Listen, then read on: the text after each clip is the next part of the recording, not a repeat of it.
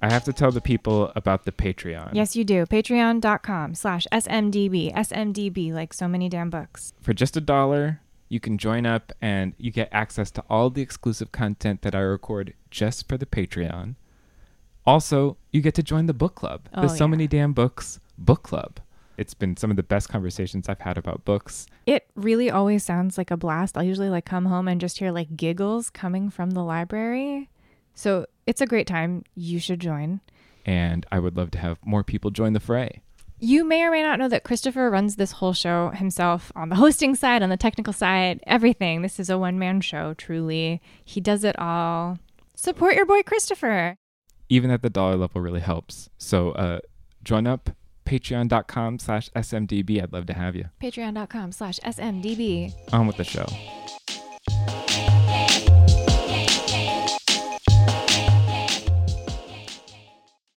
But I should do the actual intro, which is So many damn books. hello and welcome to So Many Damn Books, a blessing, a curse, a podcast.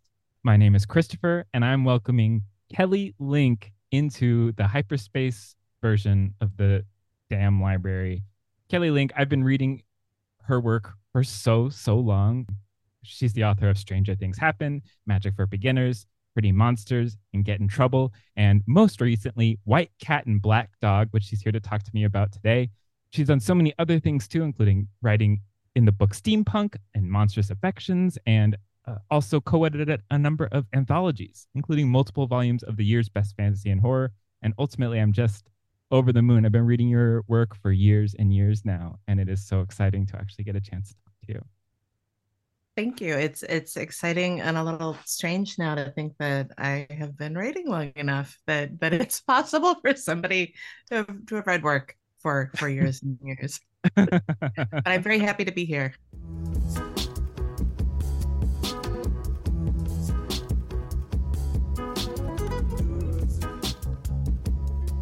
It was so exciting when your publicist sent over some of the notes of things that you like in a cocktail, because it just meant that for making a drink inspired by your work, which is what I did as I usually do, I got to actually have some real notes like pine and cardamom to work with.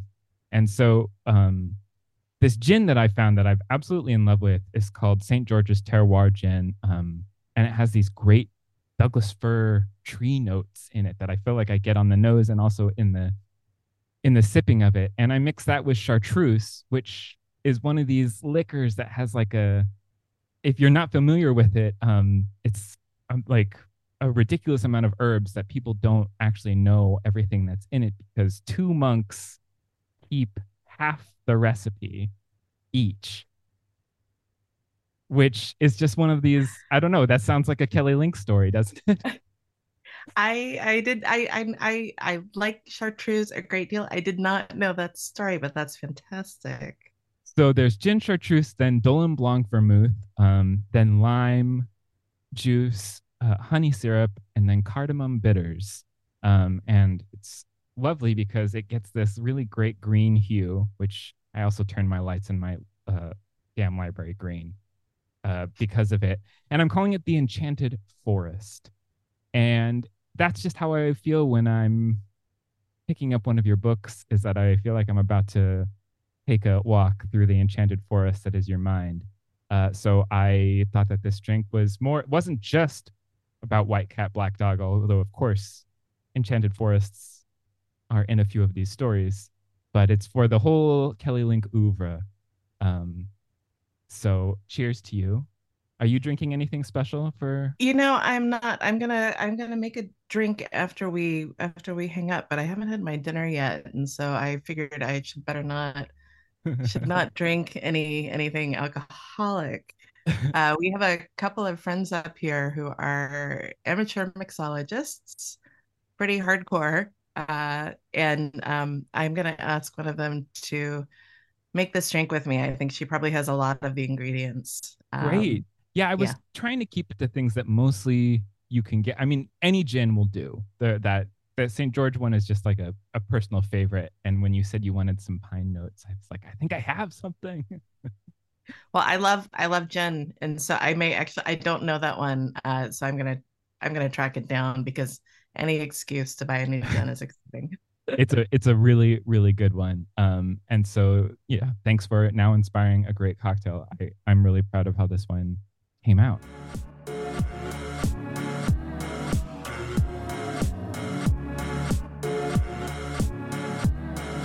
Next part of the show, that's in the business we call that a transition. Um, is what did you buy? Where we highlight books that we've purchased but not maybe read yet.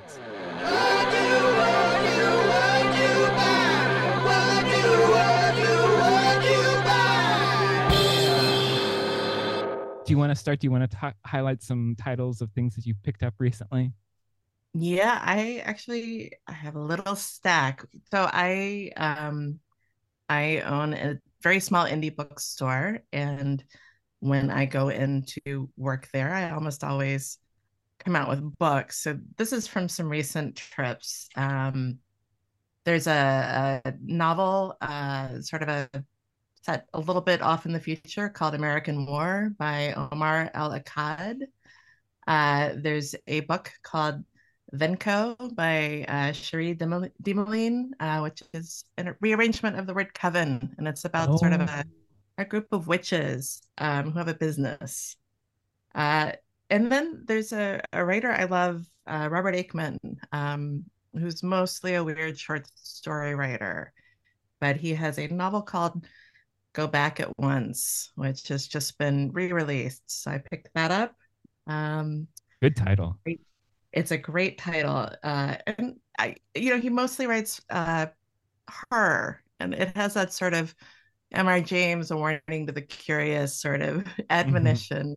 Uh, Grady Hendrix's How to Sell a Haunted House, Oh which yeah, I have read and which is great. he's Uh, so great. It's so funny where he started with those really like gimmick filled like horror store, which is a great book that's partially a cursed IKEA catalog. And then he's just seemingly gotten more and more like deep into it, and he's pulling at some new threads that I just absolutely love reading as he's continued along.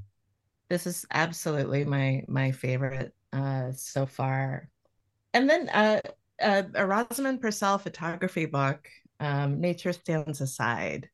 Oh, Uh, and somebody has just put out a art book on the tarot of Leonora Carrington, oh, who is one of cool. my favorite artists. And then there's a kid's book called Good Night Little Bookstore. I think the author's name is Sherix, which is beautiful. It's a good read aloud. Okay. And I partly love it because uh, looking at the illustrations, it's clear that they are at least partially based on a bookstore that used to be in Harvard Square, the Curious Bookstore. Oh yeah. Okay. Yeah, so I used to go in that store all the time, and when I picked up the book, I liked the book, and I thought, wait, I know this bookstore. I know this bookstore from the art. Oh my And then the last gosh. is there's a graphic novel by or series by Louis Trondheim and a guy named Sfar, and they're sort of loosely called, the series is called Dungeon, Hmm. and it's kind of a talking animals, Dungeons and Dragons style fantasy. Okay. I love all of them, but this is sort of a re-release with some newer translations in the mix. So I'm really excited about that. I bought a couple to give to friends. Oh, cool. That Yeah. sounds great. What an awesome stack. Yeah. I recently was sent YN by Esther Yi. It's on the Astra House Press, and it's about a Korean American woman in Berlin who gets obsessed with a K-pop star, and it sort of upends her life, and she moves to Seoul to sort of chase after him, I think. I've heard about this, but I haven't read it yet. Very a really great cover, great packaging. I'm really excited about it. And then I also picked up. I somehow missed the release of this because I loved Jesse Jazuska Stevenson's first novel, the Exhibition of Persephone Q, Mhm. which was sort of one of these great uncanny things where someone gets an art broadside, and it looks like she can't be sure because the face is turned away, but she thinks it's her. And it's but she can't prove it, and she's trying to figure it out. And it was a great novel. I really loved it. And then she's released a new one called The Visitors, where the main character is being haunted by a hallucination of a garden gnome who is always telling her to like destroy the system. This sounds amazing. I Sounds will so good. absolutely be getting this. And look at that cover, Oh, it's beautiful. this Yeah. gnome cross stitch that's being like destroyed on the cover. It looks very cool. So I don't know how I missed that because I really loved that first book. So I'm excited that I came across this other one. Yeah. But Yeah. I am so excited to be talking about the book that everyone should be buying, White Cat, Black Dog. Can you tell a little bit about how these stories came together to, because this is a short story collection and it seems like they're inspired by fairy tales, but I'd love to know more about how it came together. So for the last something like 7 years, I have been mostly working on a novel, uh, which I don't like writing a great deal to begin with. Um, Okay.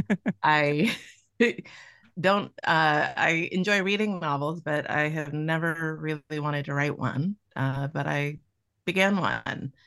And in between going back to the novel, which I kept on having to do, I would occasionally sneak off and write short stories, which I'm not going to say I love writing short stories, but I do love short stories. I enjoy thinking about them. And after I had written, I think three, with the third news story I wrote, which ended up in this book, I realized that they all had either very clear connection to particular fairy tales, or else I could overlay a fairy tale on top of it, in the sense that if I put a subtitle in with which was the title of a fairy tale, connection sort of rose to the surface. And so I decided that every time I began another new story, that I would do that deliberately. I would come up with an idea for a short story. I would think about possible fairy tales and how they would work in context with that story, and go from there. I love fairy tales. I love fairy tale retellings. I really loved Daniel Lavery's collection, The Merry Spinster, which also does a lot of work with fairy tales, both original ones, but also with older fairy tales. And I haven't ever written a collection that had an organizing principle before. So that was new. I like the idea of um, coming up with a new set of problems when I'm thinking about short stories. And so the interesting problem for me was how to make something new out of fairy tales that I really loved. I feel like fairy tales have often been an aspect of your work. What did it feel like to sort of decide, like, to not let that be an aspect, but let that be like a feature on top that you're actually pointing to? Did that give you freedom? It gave me a very clear path into writing stories. It gave me kind of a line of approach that I often will have an idea for a short story. I will have a sense of where I want it to land, but I will have to figure out a bunch of other stuff before I can begin it. And using fairy tales as an organizing principle, or sort of a touchstone, uh, clarified that sort of very muddy process of beginning a short story for me. Mm. And the other thing that was really fun was thinking about, each time I wrote one of these stories, the next time I sat down to write another story, I didn't want them all to have the same approach to fairy tales or the same texture. And so again, that was kind of an interesting problem. I if I write a story like The White Cat's Divorce that treats fairy tales in a certain kind of way, so what do I want to do next that will be different from that? There was something that I noticed about that some of these really hewed very close to the story, and it was you choosing details or just dramatizing some things that a regular fairy tale would never go into scene. But others are just sort of further away. And I'm curious if those were like the overlay ones. And how did you decide how close you wanted to be? Or was that sort of dictated by the story itself? Well, the White Cat's Divorce was written to be published in a catalog that was going along with a museum exhibit of fairy tale art. And so I knew for that one that I wanted the fairy tale elements to feel very present on the page. Uh, and so that story is sort of a sequel to the fairy tale The White Cat. But I wanted it to have the texture of an actual fairy tale, even though it is set in the contemporary world. It is faithful to sort of the spirit of the original fairy tale, in which a young man is sent by his father to locate some magical items so he can claim the throne. And the young man, the prince, really doesn't seem to care that much about the throne. He keeps on ending up in this kingdom of talking cats where he parties. Um, and he will, each time he parties for about a year. And then he's like, oh no, unfortunately, I've forgotten to acquire the thing that my father wanted. And each time the ruler, the white cat who rules the kingdom, is like, don't worry about it. Just take your dad this. And so he takes the things back. And at the end, he ends up married to a white cat. The white cat, he ends up the king, but it doesn't necessarily feel as if he wanted that. It really feels like what he wanted was to party with a bunch of cats. I mean, who would not? Yeah, that a very true part of the fairy tale, right? Yeah. And I think the next story that I wrote was maybe The White Road, which is about a sort of group of people who are on the road. Something very bad clearly has happened to the world. Um, and it uses the musicians of Bremen, which is a very lighthearted comical story about a bunch of animals who want to be musicians and encounter some robbers and Mhm. end up scaring them off. And so I wanted to change that tonal quality. Instead of having it being a comic story, I wanted it to be a horror story. Mm. And I wanted to reverse sort of the source of the horror. So it's not the robbers who are frightened. Instead, it's the group of actors who are frightened. Right.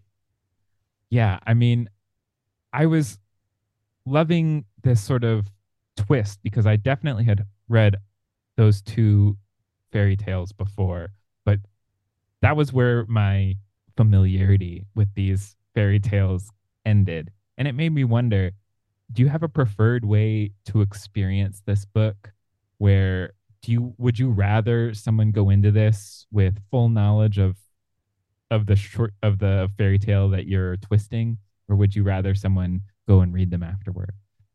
My feeling is that people should approach them in the way that seems most interesting. Like I'm a person who I don't mind spoilers. I have been known to read the ending of a novel when I'm about a third of the way through so that I can experience the pleasure of seeing how the writer is setting up the thing that they're going to do at the ending Mhm. or with the ending. I have had a bunch actually of first readers who read the stories and didn't even realize that there were subtitles at all. They totally missed the fairy tale subtitles and just sort of read them as stories. Uh, Right, I think that maybe some readers are just not even going to think about the fairy tales at all. right. just sort of treat it like a pesky pop-up ad that's just like, that's not part of the story. Exactly. You know, you put something in parentheses and it's like you have put it under a cloak of invisibility. The only thing worse than that is writing a prologue. Then you're really gonna make sure that no one reads that part. Yes. Well, I saw that you gave that to a character though. There's a character reading a Harlan Coben novel in this, and he skips from the first third to the last third. I love that you that's something that you do as well. that has been my experience staying in many houses that I didn't own. You know, you ransack the bookshelves, you pick out the books that look the most fun that you wouldn't necessarily buy, and then uh, you read whatever part of them that you want to read. Right. Right. Yeah, I'm I definitely know that feeling of like, oh no, I finished everything that I brought with me and now I have to go searching through these, I don't know, Malcolm Gladwell's to see what I'm gonna want to read.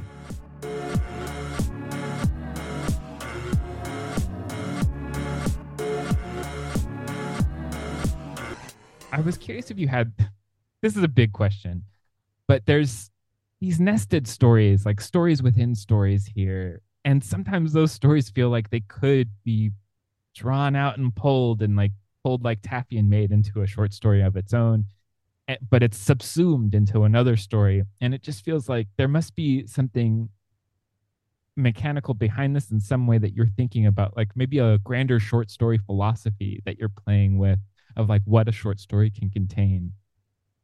And I think that, oh I don't yeah. know if I've asked the question, but No, the question is there. I when I was in college, I went to Columbia, New York, which you have the Common Core, you take a literature course, a music course, all of that. And my big takeaway was reading Boccaccio, the Decameron, which I absolutely loved. I thought was just incredible. And one of the things that if you're a writer, you take away from the Decameron is people are storytelling creatures. That you begin this story and somebody else it's a call and response thing. That if you tell a story to a friend, they will often tell you a story back from their own life. And so it feels kind of natural and human to give characters that space to tell each other stories. And it is absolutely true that I have a lot of ideas for stories that, as I am writing a particular story, the story that I'm writing will more or less eat the stories that I think that I'm going to go on and write later on. That it will just sort of consume them, and those stories will shrink down and become something that one character tells, or they will become a piece of the larger story in some other way. The last story in the collection, Skinder's Vale, has a lot of stories built into the main story. One of those was actually the starting place, a story about a woman who goes back to her childhood home and encounters a ghost in a swimming pool. And for yes. years, I thought I'm going to write this story, and instead, Skinder's Vale ate it, and I guess I'm okay with that. Well, okay, that makes me wonder about your novel writing process then. And as you took breaks from your novel, did you find your short stories cannibalizing novel ideas then, or did the wonderful thing happen and did you get kicked back from writing short stories back to your novel from something that you'd written? I I think that the short stories functioned as a kind of reminder that things came to ends. That even because the novel is huge, the novel is around 215,000 words. That's a monster. It has it has a lot of points of view. It has a very complicated sort of plot structure. Um, and because it was so long, there were so many points of view.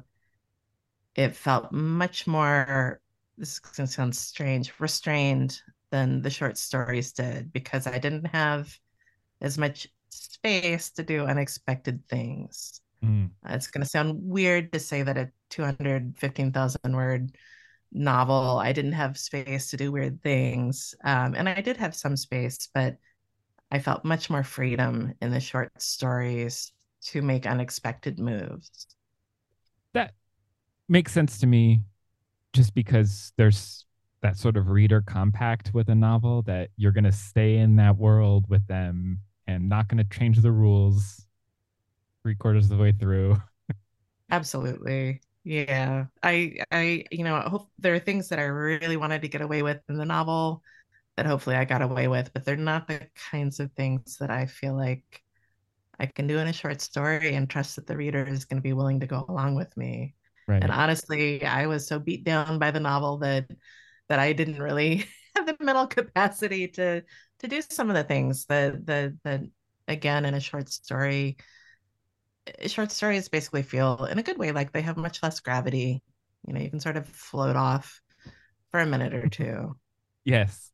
And for the folks playing along at home, just to give you an idea of what 215,000 words is like, if you don't know, is The Great Gatsby is 45,000 words. So that's about 4.5 Gatsbys, which is a fun term of art. I'm going to start using that actually when I talk about novel sizes. I feel like it's a useful metric because it's like everyone's read it or they know it.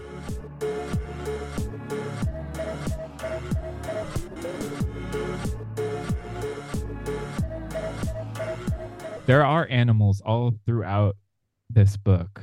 I think that when the turkey shows up, that was one of my favorite moments. That's just it's great when a turkey shows up in general, a lot. Absolutely. We live in a semi-rural area, and so turkeys show up a fair amount of time, and actually so do bears. We get a lot of bears around here, even though it's a town. Uh, but you were asking about like other markers of the fairy tale or the things that the sort of motifs or the Mhm. the emblematic parts that drift in. And that was one of the pleasurable things. I feel like fairy tale language is so rich, um, and the structures are so familiar to anyone who, as a child, was read fairy tales over and over again, or have seen movies that come out of fairy tales. That those bits of structure are sort of embedded in our brain and are reliable. Basically, if you say something like once upon a time, you're introducing a kind of rhythm into the reader's mind that they're going to begin to keep that rhythm, that they are going to pay attention to colors or sort of landscape or animals in a way that in realistic fiction, where there's no fairy tale sort of thread, they might notice them, but they're not going to have that charged quality that they do Right. if you introduce the possibility of fairy tales. Right. When the bear shows up, a bear shows up in this. It's I'm not worried. Oh no, he might get eaten by that bear or he might get destroyed. It's just like, oh, what's this bear gonna do? You're not you're in this This is not a realm. cocaine bear. This is a Exactly. I definitely react well to that when I'm reading fiction in general and when I'm reading your fiction. I just know that I'm in a space where uncanny things are going to happen. And I guess in sort of a spell work way, I've wondered if focusing so much on the uncanny in your work has brought uncanny into your waking non short story writing life. um maybe. I mean, for one thing, because I love ghost stories. I when I do events, and I will, or if I'm at a school, often I make a component of that. I will tell a true ghost story. And often, if you do that, or I've found that if you do that, then people in the audience will come up to you later and say, I have a true ghost story, and they will tell you their ghost story. So you've exchanged ghost story DNA. And so in my head, I have this enormous collection now of ghost stories that people have told me. Um, which then I will go out and tell other people and then get more in return, and so on and so on. However, I am not a person who sees ghosts. I think everybody has weird stuff happen in their life, but for me, it's not, sadly, or maybe happily. I don't know. I've never had a ghostly, I've never had a ghostly encounter. And as much as I love movies about ghosts or stories about ghosts, I think I'm okay with that.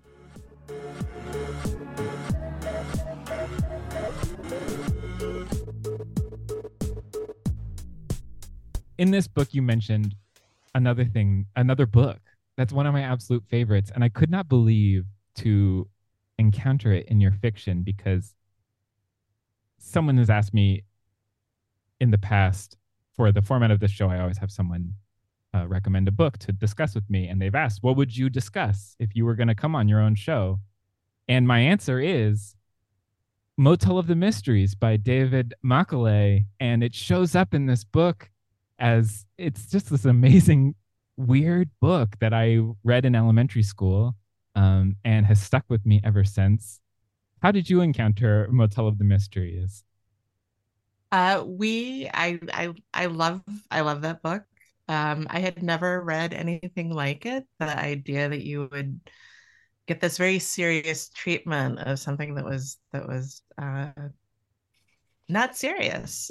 So it's about a group of archaeologists digging up. Is it a Motel 6, I think?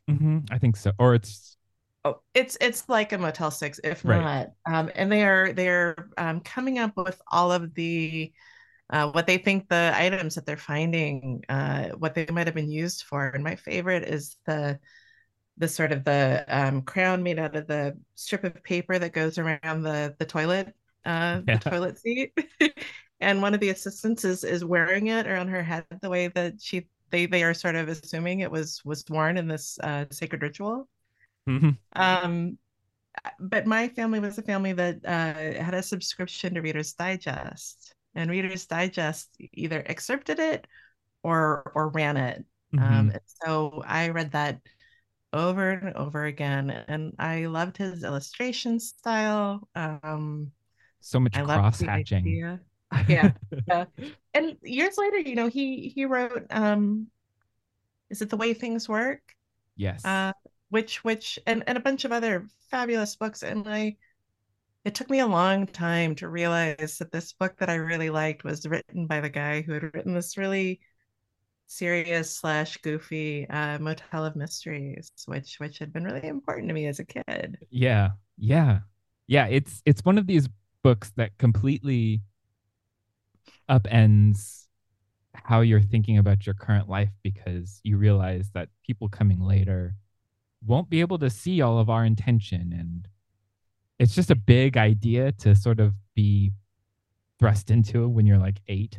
I think That your yeah. well-meaning aunt that just got you um, the way things work. Also, oh, you'll like this one too. And it's just like it's just this huge because I think it's the year 4800, and the United States has fallen to junk mail. It's like that's what they're drilling down into. So it was really like, oh my god, like a moment I couldn't believe to see that title of the book appear here. But it really, I think it's a moment in the book too where you're supposed to be thinking about how is this turned on its head, and I just really appreciated that.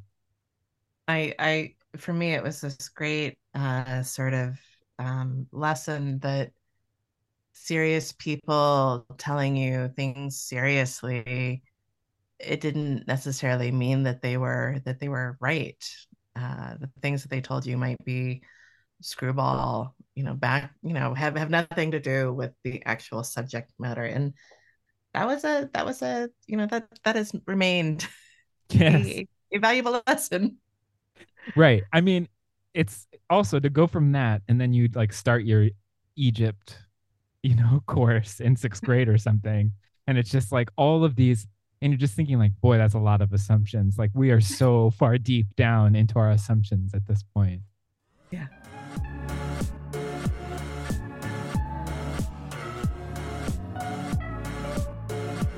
So this is a few books into the Kelly Link library. And I'm curious how you feel about all of those books as a whole next to each other on a shelf. Do you think about your oeuvre and the Link library and how it's looking? I do a little bit. One of the things about this book that I didn't realize until after after it was sort of in a Random House beginning to go through the many stages that books go through once they've been accepted, was that there was kind of a defining difference between the stories and Get in Trouble and this. And that was Get in Trouble, I really thought about as a collection of stories about people behaving pretty badly. Um, Understandably, maybe, but on the whole, pretty badly. And I realized that this collection, I think in large part because it is drawing so heavily on fairy tales, is about people who are trying really hard to do the right thing. That the things that they are doing are, if they're not good behavior, they are at least doing the things that they do out of love, or out of sort of the things that we think of as good places or good emotions. And so in that way, I'm really pleased because it feels different from the previous collection. And one of the things I guess that I worry about a lot is that if you stack up all the books next to each other, they're going to have a sameness to them that you're going to think, well, I've read this kind of story before. I know the things that she's going to do in this. And so to find something that felt like a pretty significant difference was pleasing. And then sort of thinking forward, mostly I just feel very apologetic because nobody ever has enough bookshelf space, and I'm really sorry about the novel. This collection is nice and sort of a good size. It's probably about 65,000 words. It's like a Gatsby and a half. And I'm sorry about the novel because I don't have space for it on my shelf. Like, throw out the collections, or maybe. No, no, no. I am so excited about this extremely long book because I love a long novel. I really do. And because to me it just means that someone's just really gone for it. That's really interesting. I was complaining on the phone, or actually on another Zoom. I was talking with the writer Lee Bardugo because she had agreed to read a draft of the novel and sort of help me see some things in it. And I was saying that I felt a little deflated because when I have a short story, maybe it's because I haven't worked on it for as long, but there's a lot of joy attached to it. I'm like, man, I pulled off some, regardless of whether or not the story is good, there will be something there that I think I got to pull something off. Like I got to try something. And the novel just went on so long that when I got to the end, I thought, well, I definitely got to pull some things off, but I'm not sure that the feeling is larger, in the same way that the novel is so much larger. I thought the feeling is maybe smaller than I expected it to be. Hmm. And she said, look, here's the thing about the novel. The novel, she said, with the short stories, you get a little tipsy. But with a novel, the novel is long enough that the reader is able to get drunk. from what you're doing, and that was really satisfying. I thought, and I just read Mariana Enriquez's Our Share of Night, and I thought, oh yeah, I can see that because I love her short stories, and I loved the novel, and I got to the end of that, and I thought I could keep on reading for another 100,000 words.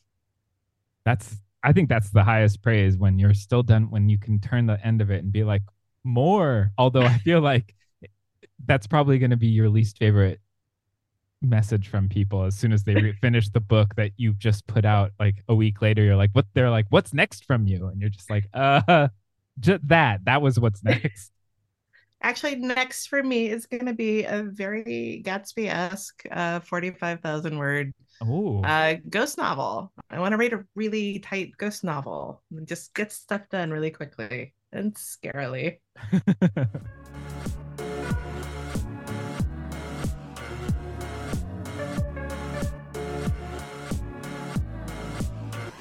so you brought to me a book, The Women Could Fly by Megan Giddings. And I would love to hear why this one was the one that you put on my desk. I loved Megan Giddings' first book, Lakewood, which came out maybe 2, 3 years ago. And this book I love even more. It's about a woman living in a contemporary version of the US in which witchcraft is real. So the main character, Josephine, is about to turn 28. She is going to be monitored by the state, as all women are once they hit a certain age, for signs that she is a witch. And what I love about the book is the magic in it, the witchcraft, which is real. It just feels numinous and interesting. One strand of the book is about her mother who disappeared when Josephine was a child. Um, and the book opens when Josephine and her father are about to declare the mother dead rather than just missing. And so they're going through a storage locker of her stuff. And you eventually find out what happened to the mother. You get to sort of be in the main character's head as she thinks about all these choices that she has to make. And she is a character who's between a lot of worlds. She's biracial. Her mother is Black, her father is white.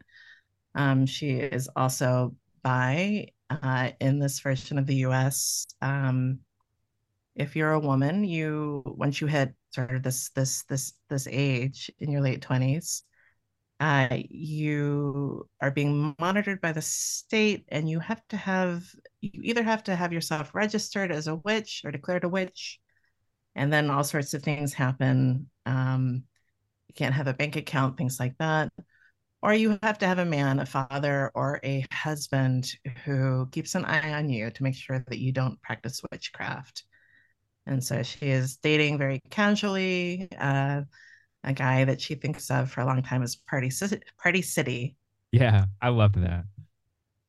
Yeah, I did too. It was actually a really good guy. But the book introduces all these complications or arguments that basically come out of living under an unjust system, under unjust laws, in which race and gender factor in. Mm. And so it feels pretty pertinent. But what I love is that it also feels lived in. It doesn't just feel like a metaphor. It feels as if the magic is actually real in the context of the book. Yeah. Yeah, it feels that weight.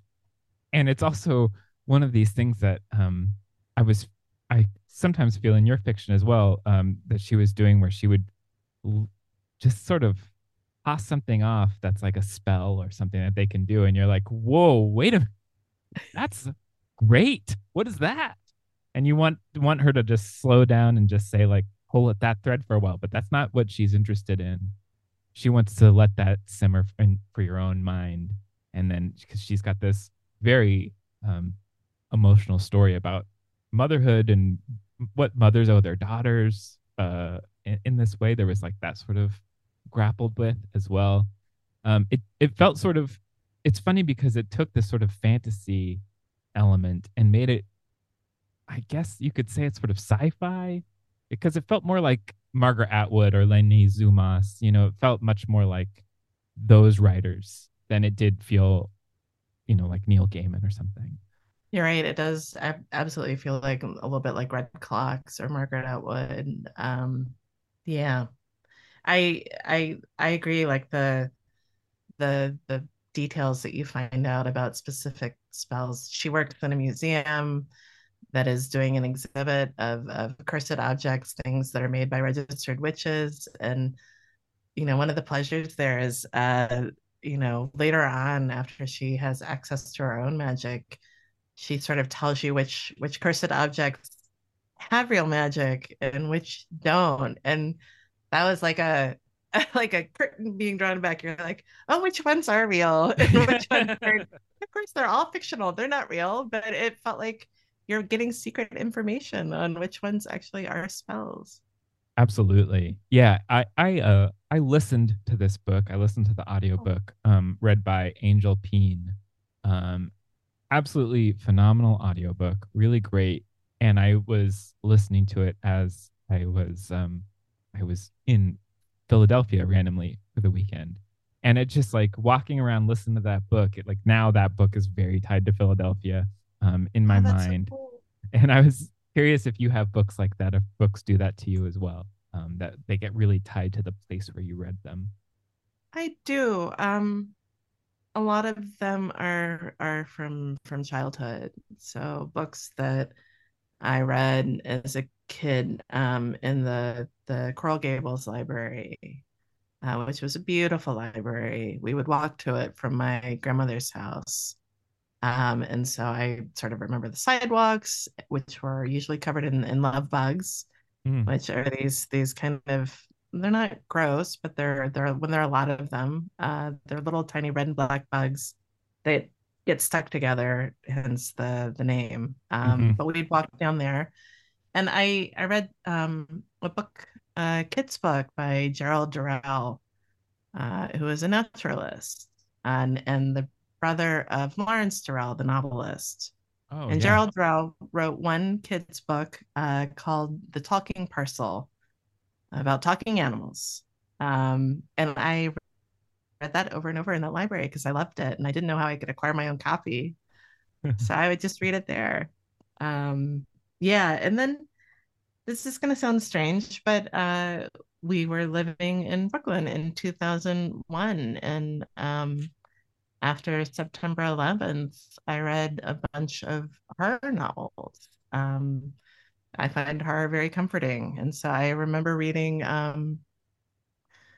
Stephen King and Peter Straub's The Oh. Black House, the sequel to The Hmm. Talisman, which I loved. Um, and so that book for me, if I reread it, which I do occasionally, I'm back on the floor of, I used to sit and read on the floor of our apartment. And so that is very tied to that place and that particular moment. Do you get scared by horror fiction, or does it just work as regular fiction, I guess? I do, but I really enjoy it. My sister and my sister's 2.5 years younger than me. We both love horror. If we read something that we love, we'll text the other person. It's the same with horror movies, Hmm. or anything that's scary. And I do. I find the not everything scares me, and there are writers who I've reread so many times now that I don't find them scary in the same way. I find them like M.R. James now. I don't find creepy. I find kind of delicious, Yeah. unsettling maybe. There's a writer, it's writer Nick Mamadis, who I used to go around asking people who reread her novels or who loved her, what they why they reread books or because you're no longer really reading them to feel I think fright or terror, but I think he said something about how they organize a feeling of dread, Mm. that it sort of is. You read them and you feel this sense of dread, which is almost a kind of a release. Yeah. um, I would say that dread factors into the women could fly as well because this governing body that hates witches so much and by extension seemingly hates women, um you're just expecting for them to come in and ruin her life at some point. You're just waiting because that's sort of like the taut string that keeps getting pulled back. You just think that's coming. Absolutely. Yeah, she sort of has 3 points in the book. She has these 3 encounters with the Bureau of Witchcraft, and they are very much a bureaucracy. They're very much ordinary people, and they're terrifying. Yes. And the moments when she and her friend are driving through the upper part of, is it Michigan? I think the Upper Peninsula. I think so. They pass through a town, and the town has a huge sign that says "We burn witches in this town." Like, it is, you feel kind of squeamish reading because you're so afraid of what may happen to her. When a novel is going to work with witches, I mean, like, I personally get interested. I'm drawn to especially contemporary depictions of witchcraft, but I also get a little worried because I want them to deal with it in the way that I want magic to work. Do you have that a similar trepidation about picking up a new book of that's going to deal with magic realism or fantasy elements? Yeah, I think that I'll read any ghost story, anything with ghosts in it. I'll read it, and on one level, I don't care if it's good or bad because it's just more fodder. I'm like, this is great. There are more ghosts. Um, but there are definitely versions of the fantastic, whether it's vampires or werewolves, where I think I will read and I'll think, man, you have really picked the least interesting to me aspect of this supernatural creature. You I think everybody, the weird thing about the fantastic is it only exists as an idea in our head. That's the great thing about writing fantasy is you are getting to make up so much stuff. And by makeup, I mean you're pulling from your own ideas about how the fantastic may operate. You're drawing from cultural ideas, you're drawing from religion, from TV shows, and you're sort of picking and choosing the things and the metaphors that you want to sort of attach to the thing that you're doing. And so sometimes, the metaphor feels too much like a one-on-one to me in a way that kind of drains the magic out. Right.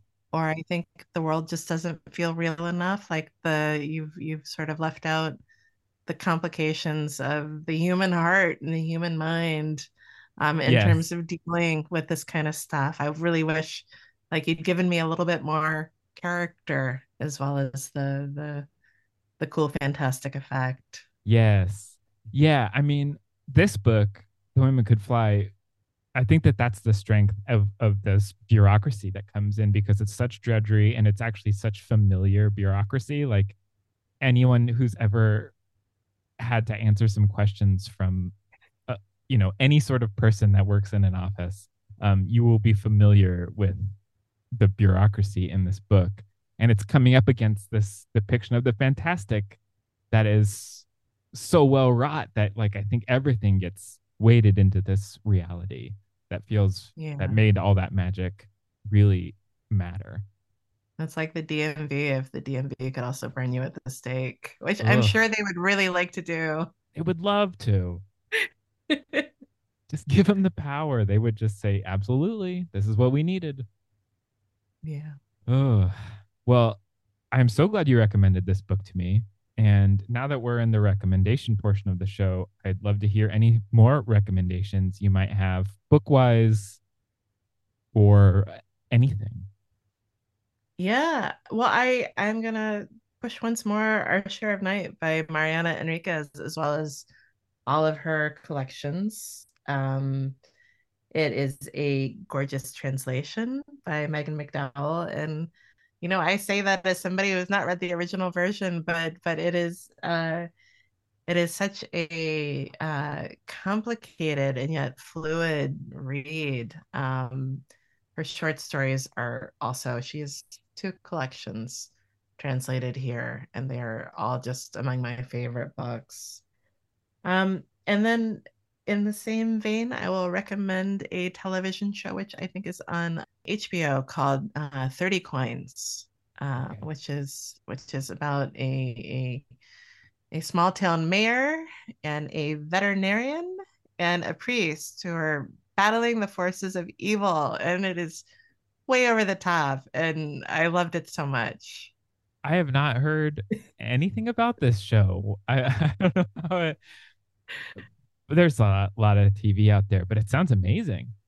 It is. I went back and I'm blanking on the director's name, but I've now watched one of his movies, which also was incredible. Oh, and then the other thing I'll recommend is Edward Carey's um, book of drawings that called Plagues and Pencils.